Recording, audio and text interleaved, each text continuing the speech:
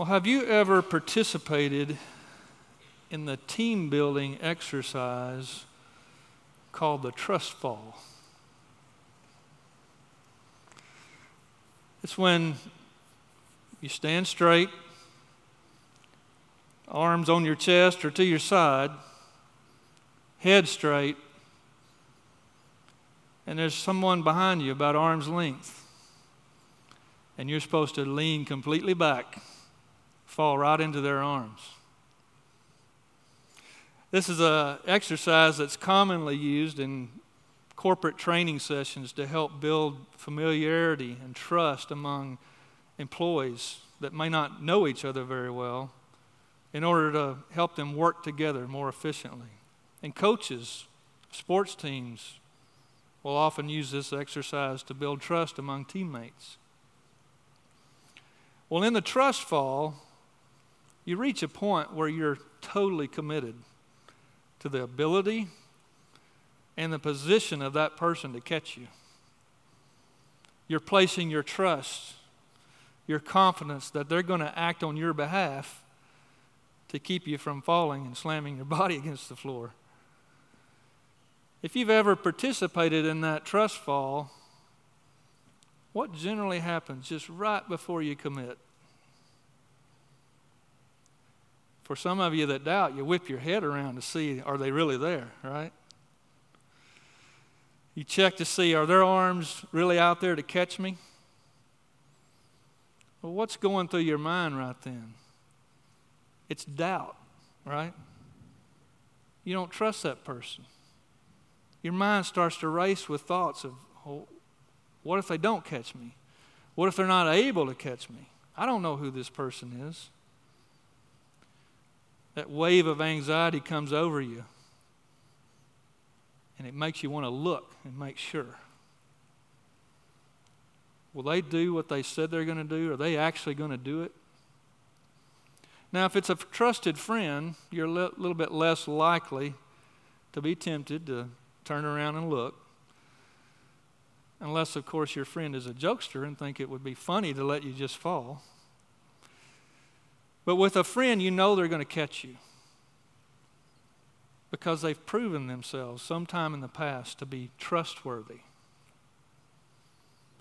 If it's somebody that you barely know, the temptation to look and make sure is much stronger because you simply don't know by experience whether they're trustworthy. Their words have never been proven to you by their actions. The trust fall exercise reveals, it proves a person to be trustworthy. Well, when is this trust most tested? It's when there's pressure, right? For a coach or an employer, they know when the game is on the line or the pressure is on to make a deadline. People that trust each other in those stressful situations gain strength from one another to persevere through any difficulty. That's why it's valuable to build this trust before the pressure comes. In the trust fall exercise, we're in a controlled environment. It's our decision to trust whether they're going to catch us. But what happens in life when we don't get to decide? What happens when the external forces and circumstances interrupt what we would call the normal pattern of our lives?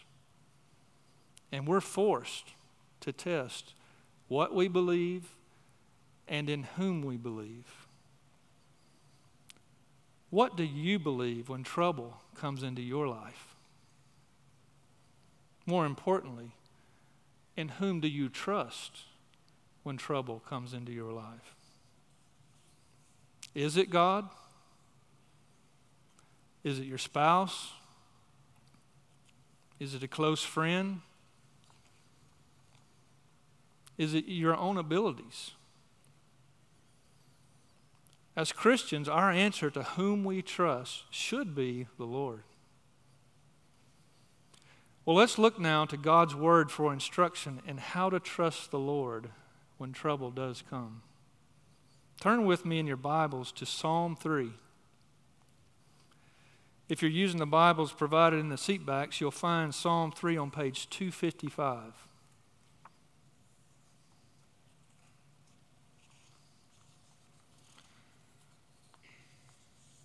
Beginning with the title, A Psalm of David when he fled from Absalom, his son. O Lord, how many are my foes? Many are rising against me. Many are saying of my soul, there is no salvation for him in God. Selah. But you, O Lord, are a shield about me, my glory, and the lifter of my head. I cried aloud to the Lord, and he answered me from his holy hill. Selah. I lay down and slept. I woke again, for the Lord sustained me. I will not be afraid of many thousands of people who have set themselves against me all around. Arise, O Lord, save me, O my God, for you strike all my enemies on the cheek. You break the teeth of the wicked. Salvation belongs to the Lord. Your blessing be on your people. Selah. This is God's word. If you're taking notes today, I have 4 main points to help us understand the Lord's instruction to us through this psalm. Point number 1, trouble comes into the lives of Christians. Trouble comes into the lives of Christians. That's verses 1 and 2. Point number 2, the Lord is our only certain protection in times of trouble. The Lord is our only certain protection in times of trouble. That's verses 3 and 4. Point number 3, the Lord provides peace in the midst of trouble. The Lord provides peace in the midst of trouble. That's verses 5 and 6. And point number 4, the Lord is our certain salvation from all trouble. The Lord is our certain salvation from all trouble. That's verses 7 and 8.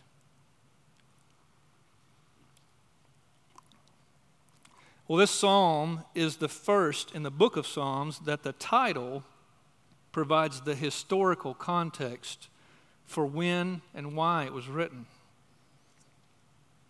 We see in the title that the author is King David and that he wrote this upon the crisis of fleeing for his life from his son Absalom. Now, it's not the normal pattern of life for a father to be fleeing from his son, is it? So what's going on here? Well, we find the account of David fleeing from his son Absalom in 2 Samuel chapters 15 through 18.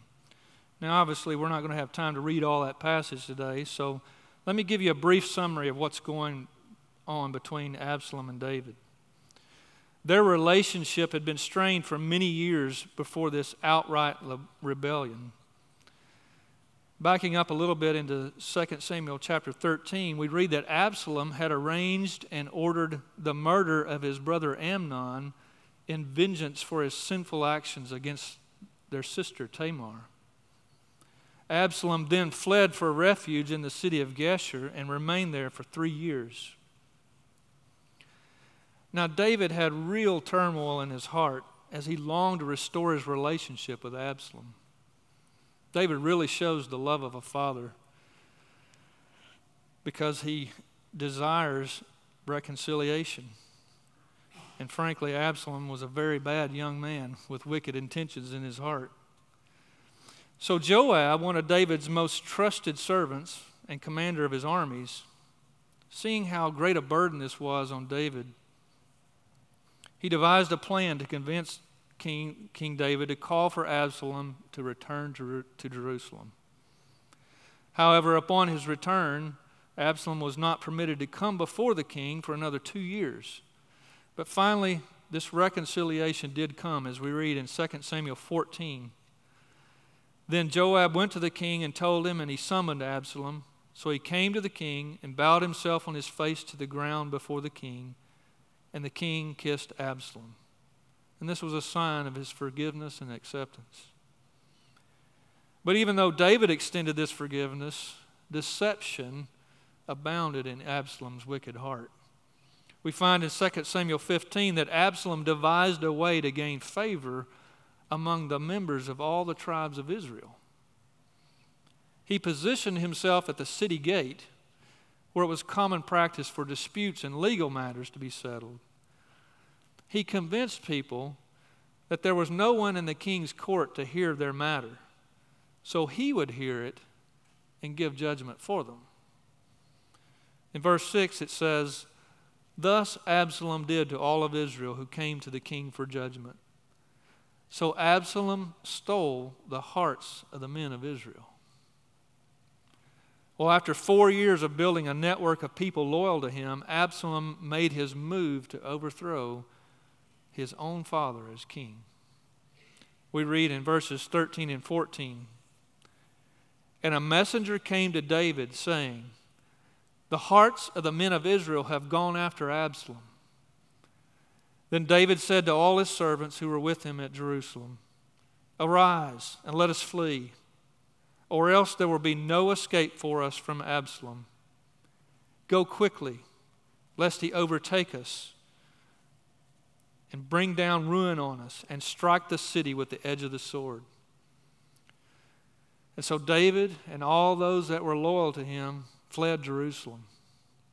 And verse 30 depicts the deep emotion of this scene. It says, "But David went up the ascent of the Mount of Olives, weeping as he went, barefoot and with his head covered. And all the people who were with him covered their heads, and they went up, weeping as they went." It's an overwhelming emotional scene. And it's in this flood of emotion that David cries out to the Lord and declares his dire situation. And he says, "Many, O Lord, are my foes. Many are rising against me."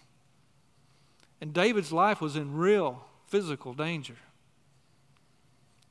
Can you imagine what sadness and feelings of despair must have been filling David's heart and mind as he considered what was taking place? His very own son was leading the people of Israel and even some of his trusted counselors away from him. Not only was loyalty to him shrinking, but opposition was rising. His enemies were gaining strength. And he's questioning, who can he trust? Fear is creeping in with the thought that all may desert him. But as distressing as this may have been, it's going to get worse. Look at verse 2. "Many are saying of my soul, there is no salvation for him in God." Now, why would they be saying this? In 2 Samuel 16, it says that as David and those with him passed by, his enemies were shouting curses at him, saying, "See, your evil is on you, for you are a man of blood." Well, they were bringing to David's mind his past sins. And they were making the accusation that because of those sins, God would no longer be with him. You see, David could draw on his vast military experience to formulate a plan to escape an enemy. He had that knowledge. He had done that many times. He could command his troops and mount an attack against his enemies. But the dagger to his heart was to think that God was not with him. Friends, one of the weapons of Satan against the children of God is to cast doubt about the things that God has said. It started all the way back in the garden with Eve when the serpent said, "Did God really say that?" And he still does it today. Perhaps you've had this thought. Can God really forgive me for what I've done? Christian, you must rest in the sure forgiveness that has been purchased by the blood of Christ. And upon that confession of your sins, trust that He is faithful and just to forgive you of your sins and cleanse you of all unrighteousness. And as far as the east is from the west, so far does He remove our transgressions from us. Our sins are no longer held against us, and we must refute our enemy with that truth. Well, David had faced enemies many times on the battlefield, and he faced them with courage because he knew the Lord was with him. But now he's facing not only an enemy outside, but twin enemies within: doubt and fear. Those doubts that God's favor and protection on his life would be withdrawn because of his past sins. Fear that all hope is lost and there's no one to help. Our hearts faint in the midst of trouble when we doubt and become fearful that God will not help us. C.H. Spurgeon said this: "It is the most bitter of all afflictions to be led to fear that there is no help for us in God." Friends, how do you assess trouble when it comes? Do you just pull yourself up by the bootstraps, try to get through it? That's called self-reliance. And for the Christian, that is sin. Because the Scripture says in Proverbs 3, 5, and 6, "Trust in the Lord with all your heart, and lean not on your own understanding.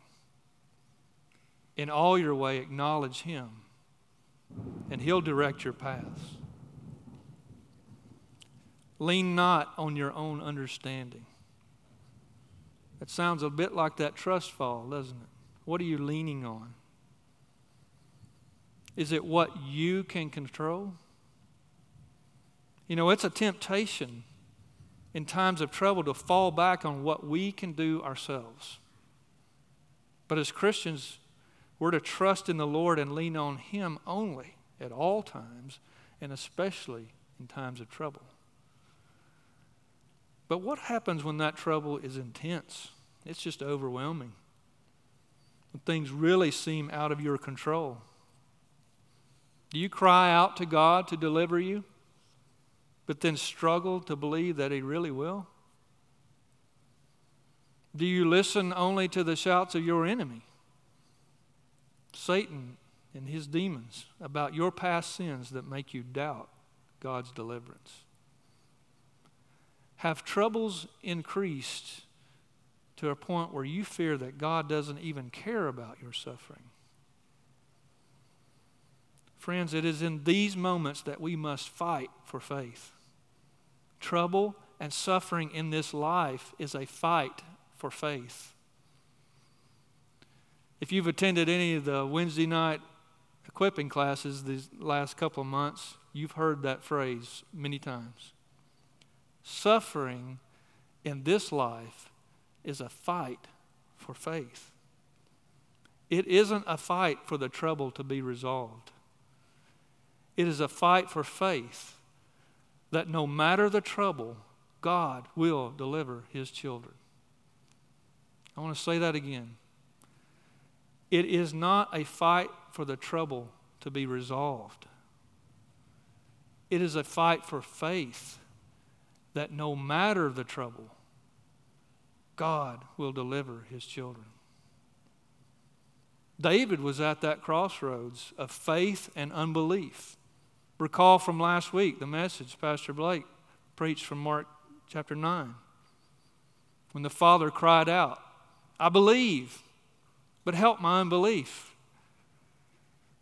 Well, King David faces the same situation, different circumstances, but in the same position of faith or unbelief. He's got to answer the same question anyone facing trouble must ask. Who's going to help me? Who can deliver me from this? Christian, in the midst of trouble, who is the only one that you can be certain can protect you when the storms of life are raging? This brings us to point number 2. The Lord is our only certain protection in times of trouble. Look again with me in verses 3 and 4. But you, O Lord, are a shield about me, my glory and the lifter of my head. I cried aloud to the Lord, and he answered me from his holy hill. Now, how did David get from the anguish of fearing that God would not help him to this bold confidence that God would protect him and restore him, like we see in verse 3? Well, first, he turns his eyes from his increasing enemies to his faithful God. He stops staring at the trouble in front of him and he focuses on the Lord. He stops listening to the insults of the enemy. He turns a deaf ear to the shouts of those against him, saying that God will not help him. Friends, we can expect God to lift us up even if we don't see it right now. And next, he draws on strength from remembering that God's deliverance of him in the past. It brings hope that God will deliver again. The Lord has proven to be trustworthy. He remembers desperate situations just like this one, in which there seemed no way of escape. But the Lord shielded him from the enemy and gave him victory over his enemies.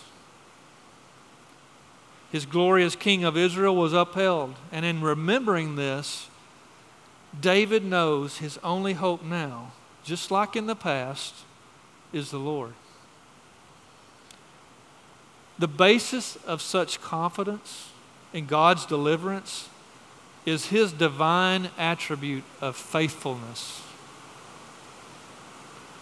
God's heard my cry in the past, and he will hear me again because he is faithful. In his book, The Attributes of God, A.W. Pink describes the faithfulness of God this way. This quality is essential to his being. Without it, he would not be God. For God to be unfaithful would be to act contrary to his nature, which were impossible. And he cites 2 Timothy 2:13. If we are faithless, he remains faithful, for he cannot deny himself. Friends, when we're in the midst of the storms of life, when we're just getting battered by it, we need refuge and protection. We need a shield all around us. God himself is that shield, and he has declared this through his word. Listen to Proverbs 30, verse 5. Every word of God proves true. He is a shield to those who take refuge in him. What we remember of God's promises in times of trouble can lift our spiritual eyes to see truth. And this is how we help each other in the fight for faith, by reminding each other of God's promises. Share the word of God with one another. Verses like Isaiah 41:10, fear not, for I am with you. Be not dismayed, for I am your God. I will strengthen you. I will help you. I will uphold you with my righteous right hand. So the proper response for the Christian in times of trouble is to cry out to our faithful God for help. Verse 4, I cried aloud to the Lord, and He answered me from His holy hill. This imagery of the holy hill is one of stability, immovable, unshakable. It's a reference point that's always there. We see it throughout the Old Testament. Moses on Mount Sinai, Elijah on top of Mount Carmel, calling down fire on the altar. Psalm 122, verses 1 and 2 says, I lift my eyes to the hills. From where does my help come? My help comes from the Lord who made heaven and earth. As followers of Christ, the hill that we look to is the one on which our Lord was crucified.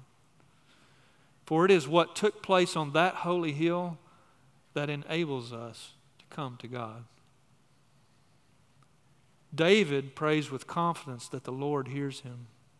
And we too should cry out to the Lord in prayer with confidence that He hears us.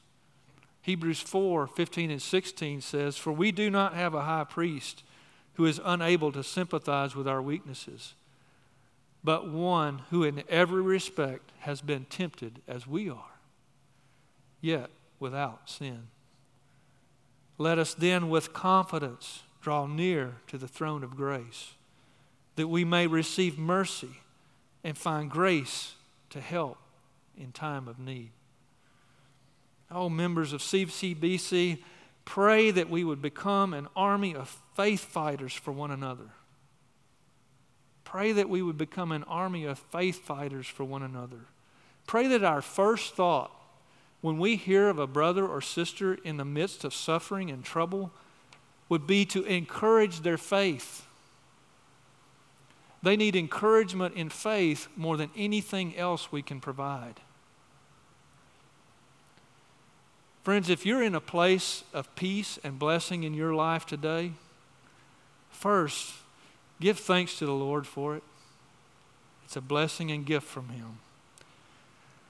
But secondly, be willing to help others that are suffering in this life. Let me give you 4 ways that you can encourage someone in their faith. First, encourage them with the Word of God. Remind them of the promises of God. Secondly, encourage them by praying with and for them.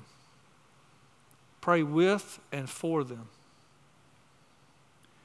Encourage by hospitality. Open yourself to them. Meet practical and physical needs. And fourth, encourage by the ministry of presence.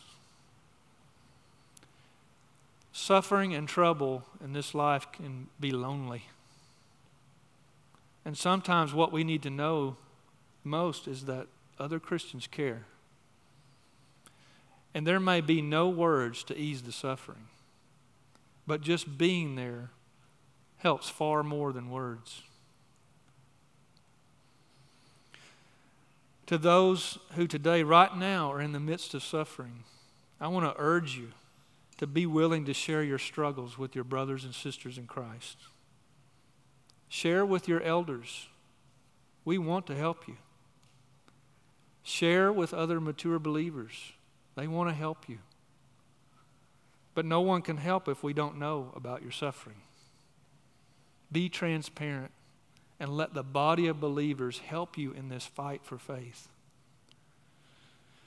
Well, when we cry out to the Lord in faith, look at the incredible result. This leads us to point number 3. The Lord provides peace in the midst of trouble. Look again with me at verses 5 and 6. I lay down and slept. I woke again, for the Lord sustained me. I will not be afraid of many thousands of people who have set themselves against me all around. He lay down and slept? Are you kidding me? How can that be? I mean, David literally has an army arrayed against him, and he's the primary target. Can't you just hear those that are with him? that are supposed to take care of him, begging him to seek cover, to hide in a safe place.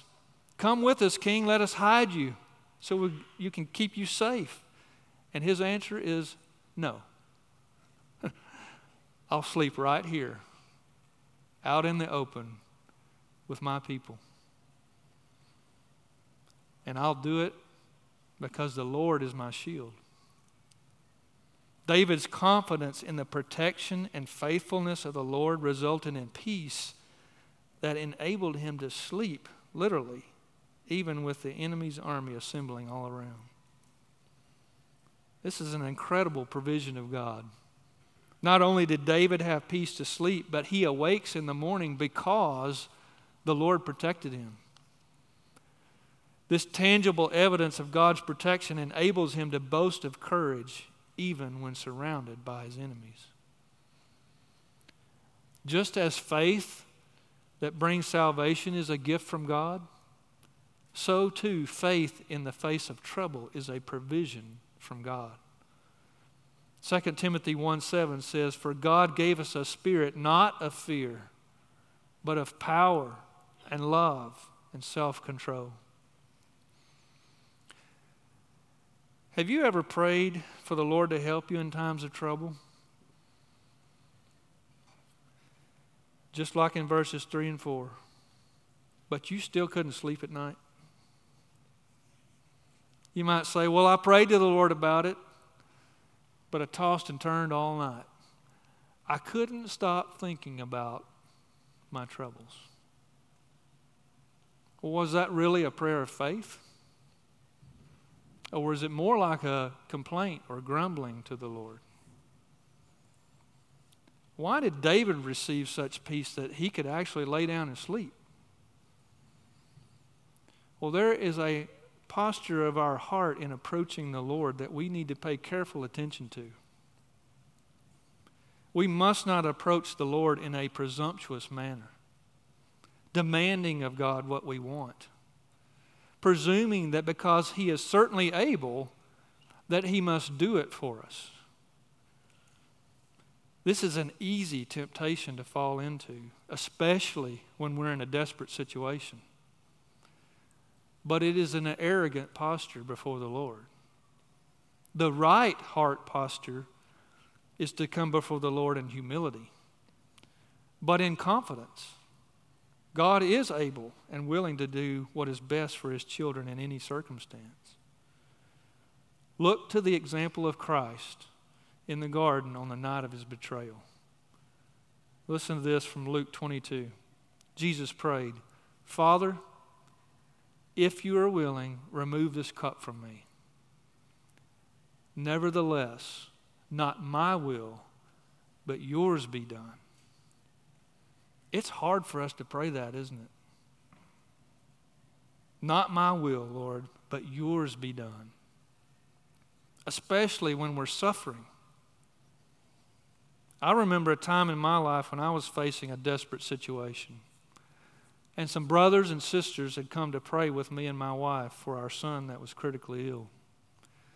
And one of those sisters prayed earnestly for his healing, but then finished that prayer with, "Nevertheless, Lord, your will be done." And I remember saying in my heart, "No, Lord, my will be done. I don't have room for anything else." I didn't realize until she prayed that how much I was wrestling with submitting to the will of sovereign God. When we stop that wrestling and we truly trust the Lord, His perfect peace comes. A peace that is so powerful we can lay down and sleep even in the midst of that trouble. What about you today? In the trouble that you are facing, are you wrestling to put your full faith and trust in a sovereign God? He decides what is best, not us.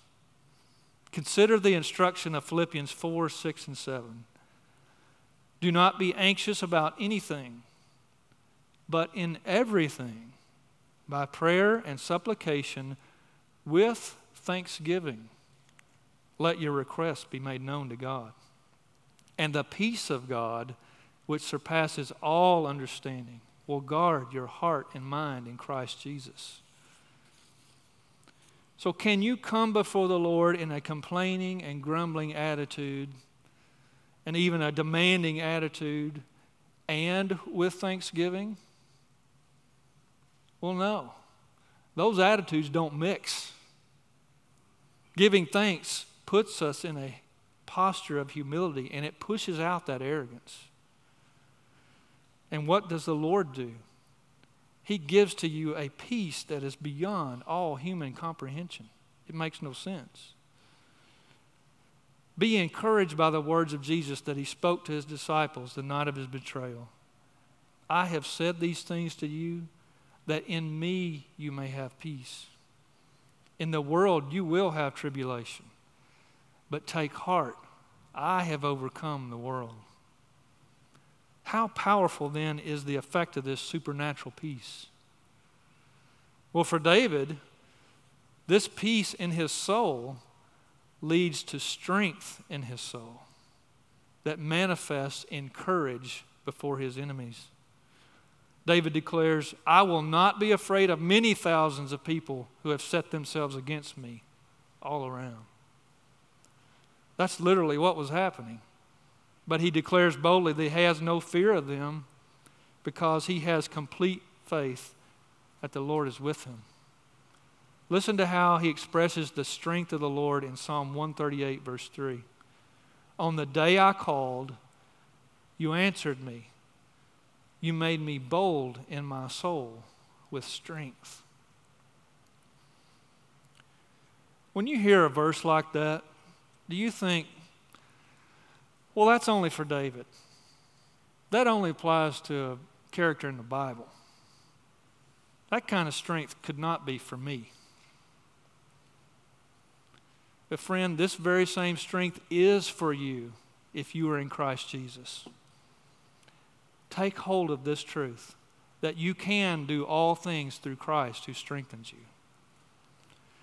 And according to Ephesians chapter 1, that because your faith in the Lord Jesus Christ, we have the immeasurable greatness of his power. The very same power that he worked in Christ when he raised him from the dead and seated him at his right hand in the heavenly places, that very same power is in every true follower of Christ. When we fully trust the Lord and his perfect peace guards our hearts and minds, then our lives become a display to those around us of the power of God. And that brings him glory. It is one of the sovereign purposes for the Christian in enduring suffering. Psalm 50:15 says, and call upon me in the day of trouble. I will deliver you, and you shall glorify me.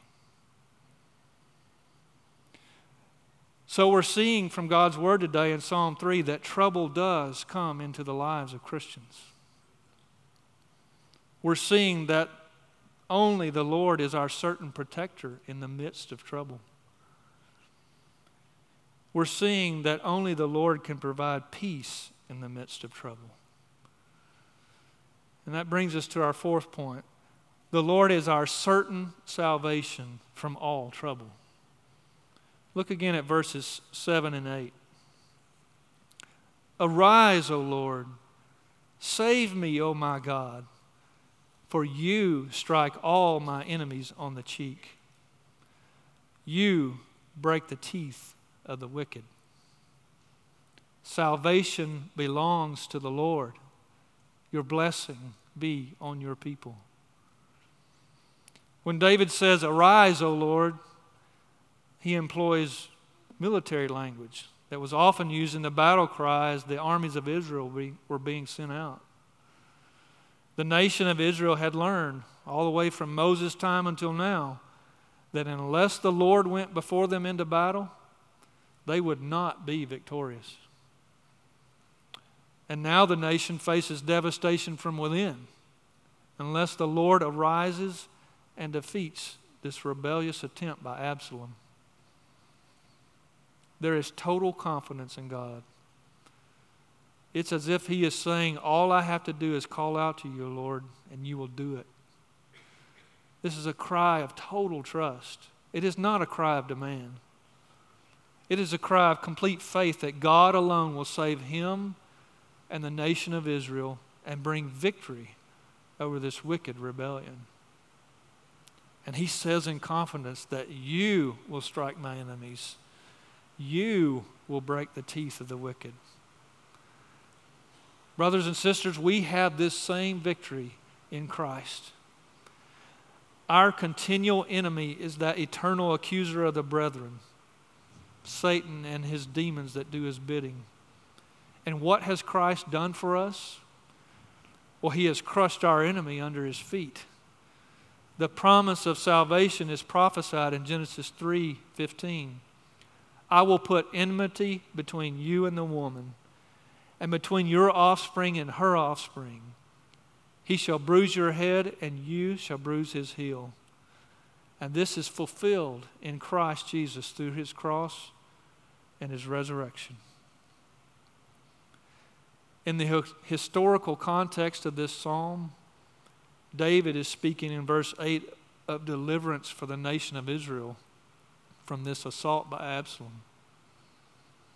Salvation belongs to the Lord. Your blessing be on your people. David is the God-appointed king of Israel, and the Lord will defend him and restore him to his rightful leadership of the nation. And that will be a blessing from the Lord on the nation of Israel.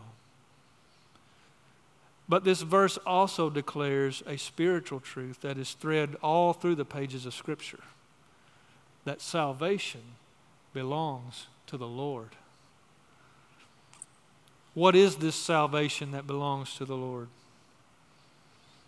Well, our troubles in this life may seem great to us, but far greater is the trouble of our sin against holy God. Our greatest trouble is not the troubles and suffering in this life, the proverbial storms of life that batter us. No, our greatest trouble is sin and the sure and righteous judgment of God on that sin. Christian, give praise today to the Lord Jesus Christ, because he has delivered you from this judgment. Rejoice in this truth from John 5:24. Jesus said, Truly, truly I say to you, whoever hears my word and believes in him who sent me has eternal life. He does not come into judgment, but has passed from death into life. Christian, in the midst of the troubles of this life, we must continually return to the wonderful truth of the gospel. As we sang earlier, Christ is the sure and steady anchor for our weary souls. And how are our hopeless souls restored? By looking to the cross of Christ. The finished work of Christ on the cross has purchased our salvation, and we are forever secure in him. And we must continually preach this gospel to ourselves. To my non-Christian friends here today, I say also to you, look to the cross of Christ. You may have come here today also burdened by the troubles of this life. But there is a greater trouble for your soul, and that is facing the wrath of God apart from God. John 3:36 says, whoever believes in the Son has eternal life. Whoever does not obey the Son shall not see life, but the wrath of God remains on him. You see, the greatest trouble anyone faces is the effect of sin. Sin separates us from holy God. And the penalty for our sin is eternal separation from God. But thanks be to God, because he has provided salvation. He sent Jesus Christ to live the perfect life that we cannot live. And then Jesus willingly laid down that perfect life for us. You see, what happened on the cross is that our sin was transferred to the sinless Christ. And the full wrath of God was poured out in judgment upon him. So the wrath of God the Father over our sin was completely satisfied. It was spent in Jesus Christ upon the cross. It's the meaning that is contained in Jesus' cry from the cross when he said, "It is finished." The debt for our sin was paid in full by the shed blood of Christ. And by his resurrection and victory over death, we too can have life eternal. The salvation of the Lord belongs to those who by his grace alone recognize they are a sinner. Confess this to God. Repent of that sin. That means turn away from the life of sin and turn toward God. And place full faith in Christ alone to be reconciled to God. This is all the work of the Lord. As Jackson read for us earlier from Acts chapter 4, and there is salvation in no one else, for there is no other name under heaven given among men by which we must be saved. And that name is the Lord Jesus Christ. And his salvation truly is the highest blessing to his chosen people. And I urge you to look to Jesus today. Well, in conclusion, we know by the experience of life and by the truth of God's Word that this life has many troubles, even for the Christian. It's just the consequence of living under the curse of sin in this world. But in the face of those troubles, we must fight for faith. We must remember the faithfulness of our Lord and lift our eyes to him and away from our troubles. We must call out to him in faith. He is trustworthy. He is our shield. He is our protector. He is the anchor for our weary souls. He is our peace. He is our strength. He is our salvation. And we can bring glory to God when we fully believe that Christ is sufficient for all that we need. John Piper describes the relationship between our trusting God and him being glorified. Listen to this statement. God is glorified when he is trusted as true and reliable. He is more glorified when this trust is a treasuring trust, a being satisfied with all that God is for us in Jesus. God designed saving faith as a treasuring faith because a God who is treasured for who he is more glorified than a God who is only trusted for what he does or what he gives. May we have a treasuring faith in God for who he is. Well, remember that trust fall? Friends, in the midst of your trouble, will you close your physical eyes to the troubles of this life? And will you lift your spiritual eyes to the Lord Jesus Christ and fall back into the everlasting arms of the one who will hold you for eternity? Let's pray.